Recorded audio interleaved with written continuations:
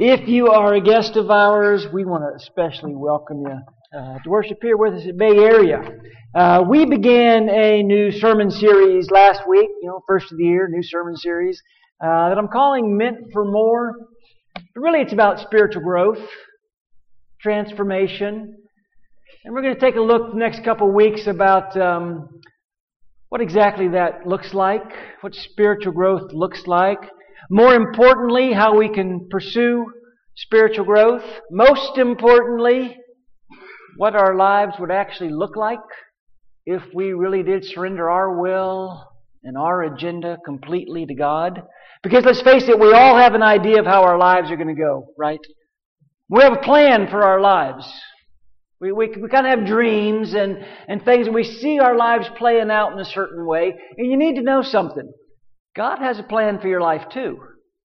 In fact, God has dreams for your life as well. God envisions a way that your life is going to play out. I heard a story about a fellow who went and had Thanksgiving dinner at a friend's house, and the friend was a surgeon. And so the fellow said, "Do you mind if I carve the turkey?" And the surgeon said, "Well, be my guest." And the guy very expertly carved the turkey, laid it out, just perfect presentation. He looked at the surgeon and said, "I'd make a pretty good surgeon, wouldn't I?" The surgeon said, "Anybody can take it apart. Let's see you put it back together." You think about our lives, isn't that kind of true with our life? How quickly it all falls apart. It's pretty easy for it to come undone, right? It's pretty easy to for the train to get off the rails. The hard part's getting it back together. The hard part's getting it back where we want it to be. It's so easy for our lives to get sidetracked. It's so easy for our plans that we have for ourselves to get a little bit sidetracked. Are you with me on that? Has anybody ever experienced that? Anybody look back in your life, past 5, 10, 15 years and say, my life didn't exactly go as I had planned. Things didn't exactly work out in every instance like I was just sure they would. Has anybody else ever experienced that? No, maybe you're thinking, my plan was to be married by now. Or my plan was to have children by now. Or my plan was to be on this financial track. My plan was to have some promotions at work. My plan was to retire when I hit 60. Or maybe you're thinking, I never planned on going bankrupt. I never planned on losing my job. I never planned on being a single parent. I never planned on getting sick. My life hasn't exactly gone as I've planned for it to go. Now, we know that God has plans for our lives. I mentioned that already. And we know that because we all know Jeremiah 29:11, right? You probably don't know any other verse in Jeremiah. But you know Jeremiah 29:11 because back when you graduated from high school, you got a dozen cards, all with Jeremiah 29:11 on them. If you haven't graduated from high school yet, look forward to it. You're going to get cards and letters. People are going to quote to you Jeremiah 29:11. I'm trying. Thank you. "For I know the plans I have for you, declares the Lord. Plans to prosper you and not to harm you. Plans to give you a hope in the future." It's one of the great declarations of Scripture. Even more impressive and more sobering when you understand really what's going on with the Israelites when God makes that promise. But that's a sermon for another day. But notice God says, "I know the plans I have for you." He didn't say, "I know the plans you have for you," although He does. God says, "I know the plans I have for you." In the Bible, is this not going to work tricks? There we go. In the Bible, it seems that God is... What is going on? It was there. In the Bible, it seems God is always interrupting someone's plans. Thank you. Think about how many times God interrupts someone's plans. We didn't plan this, by the way, did we? You're interrupting my plan. Think about how many times God interrupts people's plans. Noah didn't plan on building a big boat and putting animals in it. Joseph didn't plan on being sold into slavery. Abraham didn't plan on being the father of a nation when he was 90 years old. Esther didn't plan on rescuing her people from genocide. Moses didn't plan on leading the Israelites out of Egypt. Mary didn't plan on getting pregnant. God is constantly interrupting people's plans. In fact, there is no story in the Bible that begins with, and then one day some human being had this great plan. No, it's not about our plans. It really is about God's plans for us. Let me remind you of a verse that we looked at last week. We're going to do this all day. Ephesians chapter 2. We're God's masterpiece. He's created us anew in Christ Jesus so that we can do good things He planned for us long ago. I talked last week about the fact that we're not our own masterpiece, we're God's masterpiece. And what that means is our life is really God's plan. And our life is really God's project. It's not our project. And because of that, only God knows how our life really is intended to look. I want to redirect you back to another passage that we sort of brushed up against last week, but I want to spend a little more time in it this week. In fact, it's pretty much the anchor text for today. It's found in John chapter 7. In John chapter 7, Jesus is going to make a pretty staggering claim about transformation, about His ability to transform human lives. I mentioned when we talk about spiritual growth, we're really talking about transformation. And in John chapter 7, Jesus is all about transformation. And I need to share just a little bit of context and, dare I say, a little bit of history about what's going on here in John chapter 7. But I don't want you to check out because it's really interesting and really adds to what Jesus is about to say. In John chapter 7, there's a festival going on. There were 3 major festivals for the Israelites in the first century. In John chapter 7, they're celebrating the Festival of Tabernacles. And it was a little bit like our Thanksgiving. It was a time when they would thank God for their daily provisions, thank God for supplying them and making sure that they have everything they need for life. And a highlight at the feast was the last day of the feast, the priest would take a golden pitcher, and the priest would go to the pool of Siloam and dip water out of the pool of Siloam, and then he would lead a processional all the way to the temple, pretty much like a parade. It was a very festive time. There's a lot of cheering, there's a lot of joy going on as everyone followed the priest towards the temple. In fact, there was a saying that went like this: "He who does not know the joy of tabernacles does not know joy." I mean, this was a happy time. And the priest would lead the people back to the temple where he would do a very extravagant thing. He would take this golden pitcher filled with water and he would pour it on the ground. Remember, these were desert people. These were people who, they didn't waste water. And it was very symbolic what the priest would do. And it was his way of saying, their way of saying, we trust God to provide for our needs. We're going to take this valuable commodity, water, and we're going to pour it out because God's going to provide for our needs. And they would very joyfully look forward to a Messiah. Okay, it's on that day, the last day of the feast. It might very well have been in that moment.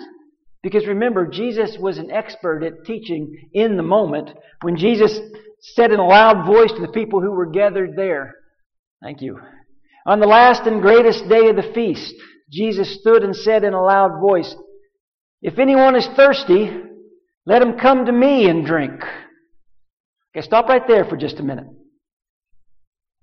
If anyone is thirsty, let him come to me and drink. That's what Jesus says in a loud voice. Who's he talking to? Who's he calling? Who is he inviting? If anyone is thirsty, he's inviting the thirsty people, right? He's calling the thirsty people. He's not calling the people who are spiritual giants. He's not calling the people who are very secure and feel pretty good about where they stand as far as their goodness and their godness. Just the opposite, really. To be thirsty means that you're not contented. You're not happy about where you are right now. There's something missing in your life. Now, to be thirsty means that you've got some kind of unsatisfied longing. So Jesus is saying, all you dissatisfied people, All you malcontents. All you whiners. Any whiners in here today? Come to me. Come to me. Let anyone who is thirsty come to me and drink. All of you people who've decided life is not going like I thought it would go. This is not what I signed up for. And then we start to see the supernatural nature of what Jesus is promising. Let anyone who's thirsty come to me. And then it's really interesting what Jesus says next. Because what He says next is not what we might expect Him to say next. He doesn't say, come to me and you'll be filled. Come to me and you'll be satisfied. Come to me and you won't be thirsty anymore. That's not what He says. Here's what He says. Whoever believes in me, as the Scripture has said, streams of living water will flow from within him. By this He meant the Spirit, whom those who believed in Him were later to receive. All you thirsty people, all you people with unsatisfied desires, come to me. Believe in me. Streams of living water will flow from within. The old King James Version says, and out of your belly will flow rivers of living water. From your very core, from deep within you, these rivers of living water. Not only are you going to be satisfied, you're going to be a source of life for others as well. I mean, Jesus is talking about that place deep within us. That place where butterflies fly when you start to fall in love. That place that's hollow and empty when you're homesick. From the very core of your being, out of that core is going to flow this energy and hope and joy and strength. And you're not going to have to manufacture it. And you're not going to have to fake it. And you're not going to have to hype it. Just believe in me. And Jesus is really going to say this over and over again. You know, a couple chapters later in chapter 10 of John, He's going to say the same thing, different metaphor, same focus. He's using a metaphor of sheep and shepherds.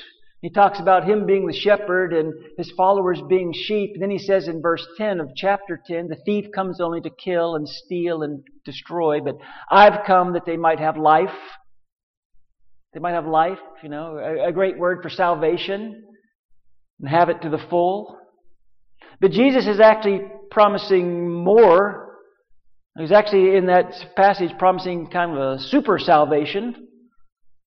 Because He's promising more than just life. He's promising super life, an abundant life, the best life, a full life, with blessings piling up faster than we know what to do with them. Last week I asked you a question.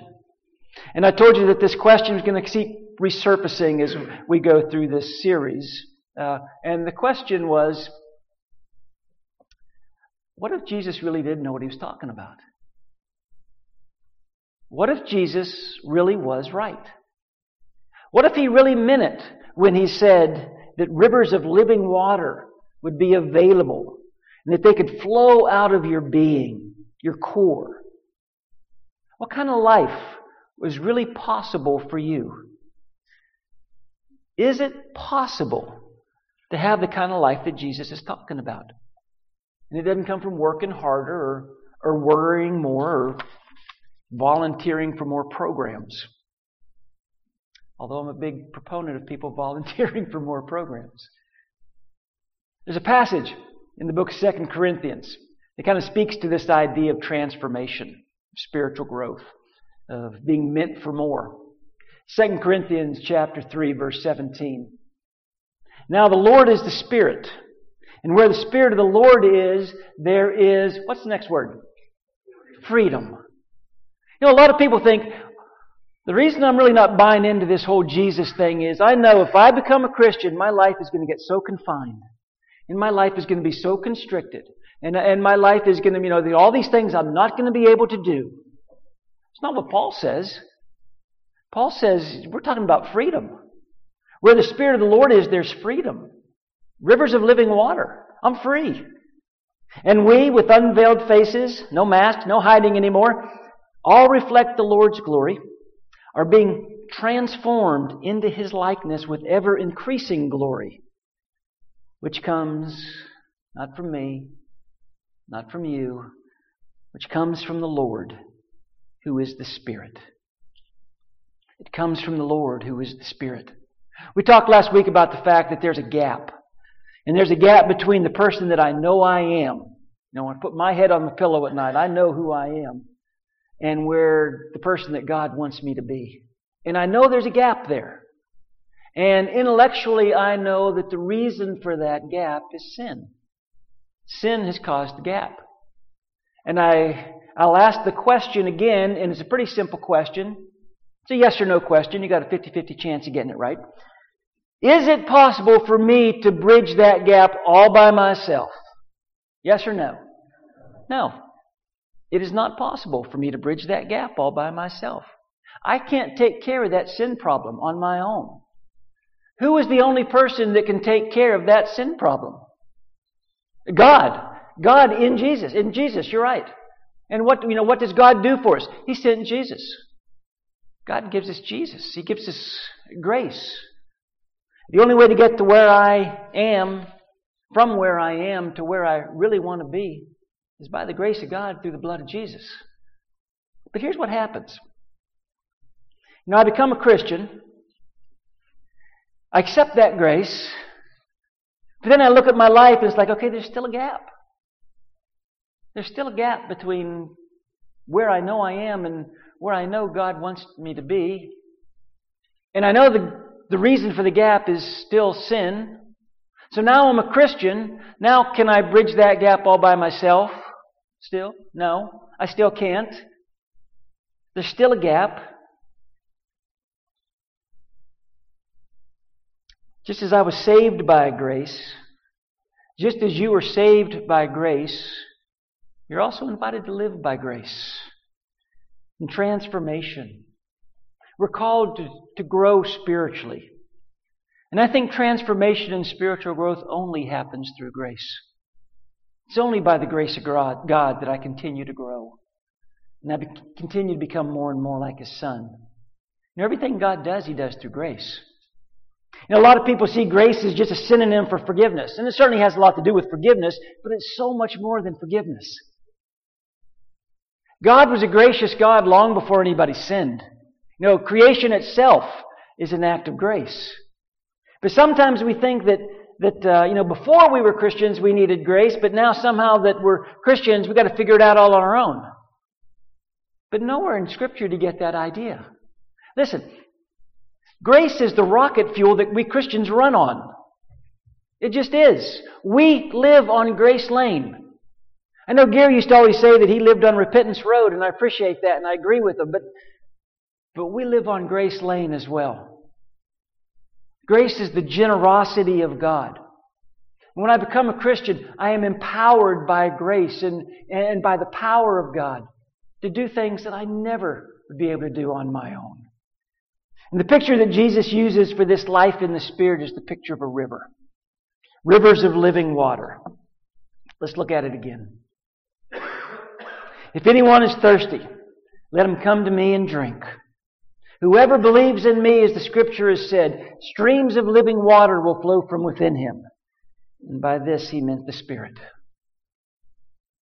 Jesus is using this analogy of water, of rivers. Right before I got up here, Tyrone led As the Deer Pants for the Water. I asked him to lead that.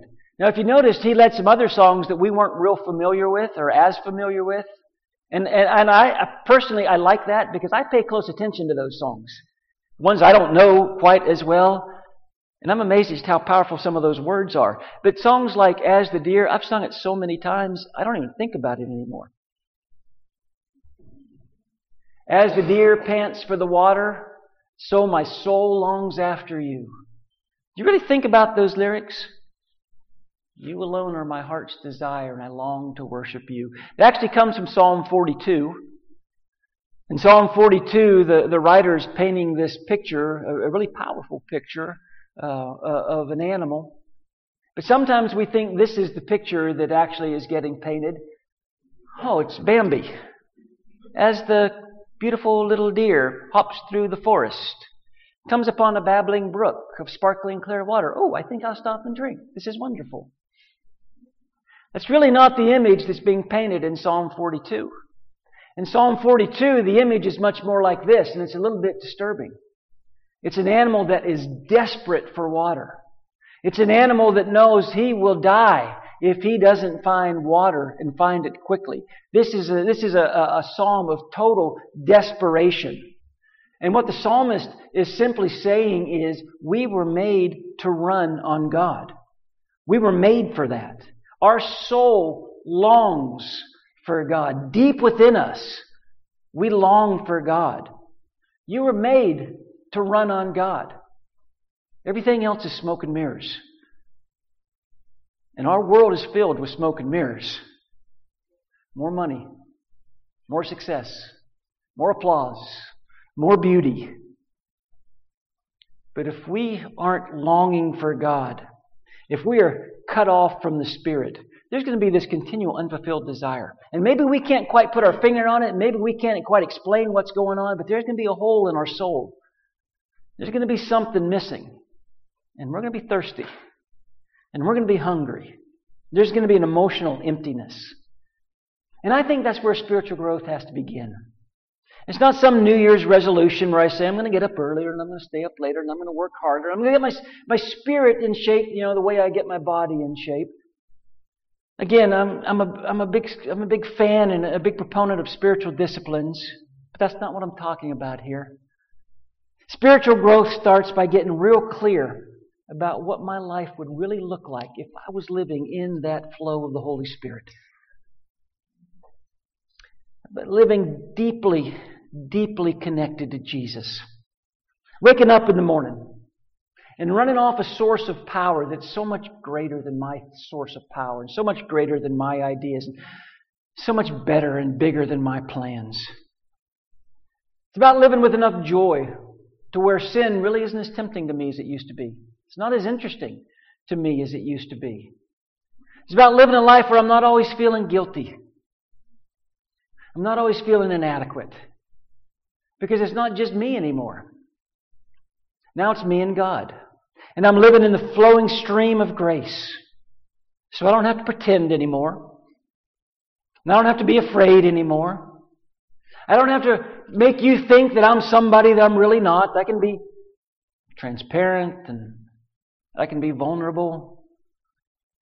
Which means I can love and I can forgive and I can encourage and I can listen and I can warn.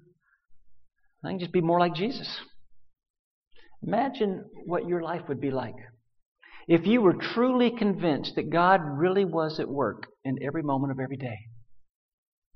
That God really was at work in your life, every situation, every conversation, at work, at school, at home. What if the truth that your job isn't really to worry about measuring up anymore, but rather trying to figure out how from one moment to the next to stay connected, to stay in that stream of living water, to stay connected to that flow. How do I keep myself tuned into God? How do I keep myself in that flow of living water? Let's look at it one last time. If anyone is thirsty, let him come to me and drink. Whoever believes in me, as the Scripture has said, streams of living water will flow from within. By this he meant the Spirit. You and I were meant for more. And I know that we were meant for more because I know that the Holy Spirit's alive and well. And I know that one of the jobs of the Holy Spirit is to make me more. Is to work transforming power through me. And I know that there are streams of living water flowing all around me. And flowing from within me. And my job is to get closer and closer and closer to Jesus. And allow those streams to flow through us and through me. And next week we're going to talk a little bit more about this, and we're going to look at some practical ways to kind of maybe pursue that. And I hope you're here next week. But for this morning, I just want to remind you, you were meant for more. Wherever you are in your spiritual walk, you were meant for more. Because God has plans for your life. He knows the plans He has for you. And they're good plans. As a church family this morning, if we can help you in any way, there's going to be some people at the front of the auditorium. You can meet us there. Let's stand and sing.